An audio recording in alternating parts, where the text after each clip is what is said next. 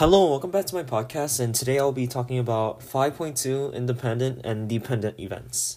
So, I'm tired as function right now, so I'm gonna try to do this fast and simple. So, the essential question is, how can you determine whether two events are independent or dependent?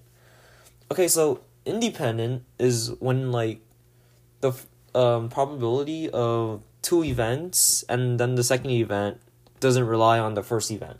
So if I get a dice and I roll 3 and then my second roll is a 5, they're going to be independent events because my 5 didn't rely on my 3 getting rolled.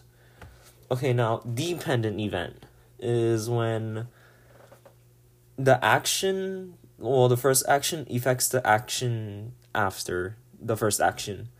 So if I have a deck of cards and I get a card out and let's say it's a heart, I take it out but I don't put it back in the deck. So then I take another card to see what the card is. And the chance of getting that card is going to be greater now since the card that I left out will affect the card that I just got. So that's independent and dependent. So now we're going to be talking about finding the probability of independent and dependent events.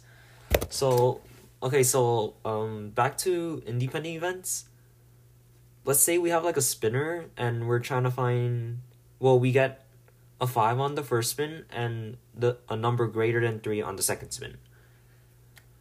Okay, so the formula for this is going to be P parentheses A and B equals P parentheses A multiplied with P parentheses B. So the P parentheses A times P parentheses B are going to be the chances of getting the thing that we got. So to get a 5 on the first spin, it's gonna be, and if let's say we have numbers up to 8, so 1, 2, 3, 4, 5, 6, 7, 8. So the chances of getting a 5 on the first spin is gonna be 1 out of 8. And then the chances of getting 3 on your second spin is gonna be 5 out of 8. Well, a number greater than 3 is gonna be 5 out of 8. So these two, they're gonna be 1 divided by 8, which will equal the chances of getting 5 on your first spin, and 5 divided by 8, which is the chances of getting a number greater than 3. So these two probabilities are going to be multiplied. And if you multiply them, then you're going to get 5 over 64. And that's practically your probability of an independent event.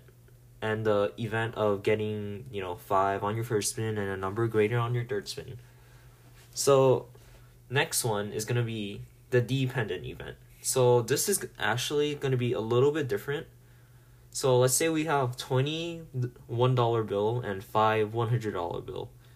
So, the first event is going to be getting one $100 bill. But you don't take it. Well, you don't put it back in, you leave it out. So the second event is going to be getting a second dollar bill. So for this, you're going to have the same formula, but actually you're not. The PB is going to be changing into P parentheses B over A. Okay, so PA is going to be the chances of getting $100 bills. Because we got $100 bill on the first event. So the chances of that is going to be 5 out of 25 because there's going to be 5 $100 bills and 25 in total. So P, the second part, which is P parentheses B over A. So since we took out $100 bills, one $100 bill, and we left it out, the probability is going to be different.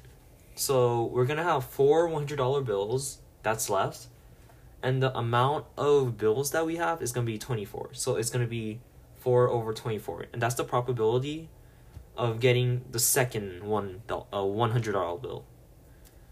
And then those two, you could divide them. Well, not divide them. You could multiply them to get your second probability. aka your final probability of getting $100 bills on the first event and the second event. But we could also simplify it first, which is apparently makes it easier. So if we simplify it, it's going to be 1 over 5 multiplied with 1 over 6, which is 1 over 30. So the probability of getting $100 bill and a second $100 bill will be 1 out of 30. Okay, so lastly, it's going to be finding a conditional probability.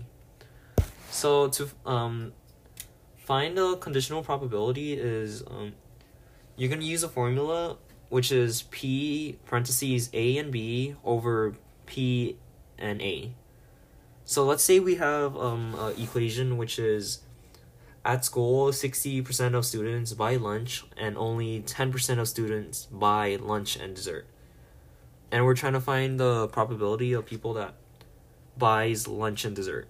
So we know that only 10 of the 60% of students that buy lunch also buy desserts. So we could do that as, we could change them into like decimals. So that's going to be 0.10, which is going to be your P and B.